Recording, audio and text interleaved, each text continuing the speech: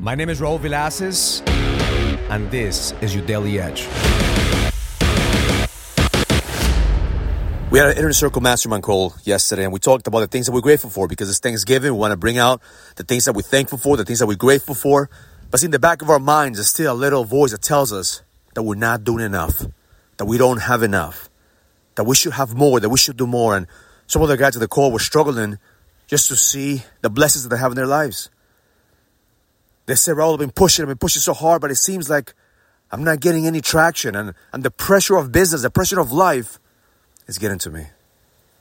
Well, that's imposter syndrome. So the imposter shows up whenever you're going to have a breakthrough. The imposter is the one who holds you back because he wants you to play it safe. Because the imposter relies on only one person, which is himself. And the imposter doesn't believe that he has the capacity, he has the energy, or the vision to lead with power. So how do we overcome the imposter syndrome? We have to step into a higher version of ourselves.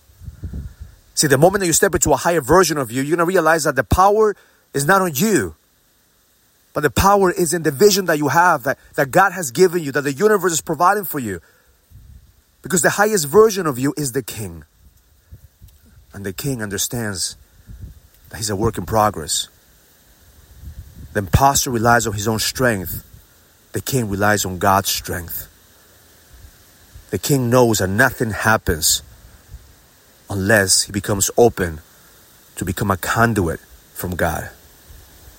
So my intention for you today, if you're struggling with imposter syndrome, to stop relying on yourself. Tap into the highest version of you. Tap into something that is bigger than you. Ask God, ask the universe to give you the strength, the faith, and the commitment to continue to move forward. Because every single morning, I visualize the highest version of me that is leading 10,000 men.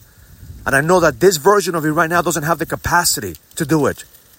But every day I'm getting 1% closer, 1% better, 1% to that vision. We all are work in progress. What's wrong with your life is always available. All your challenges, all your struggles, whatever you focus on, you're going to continue to attract.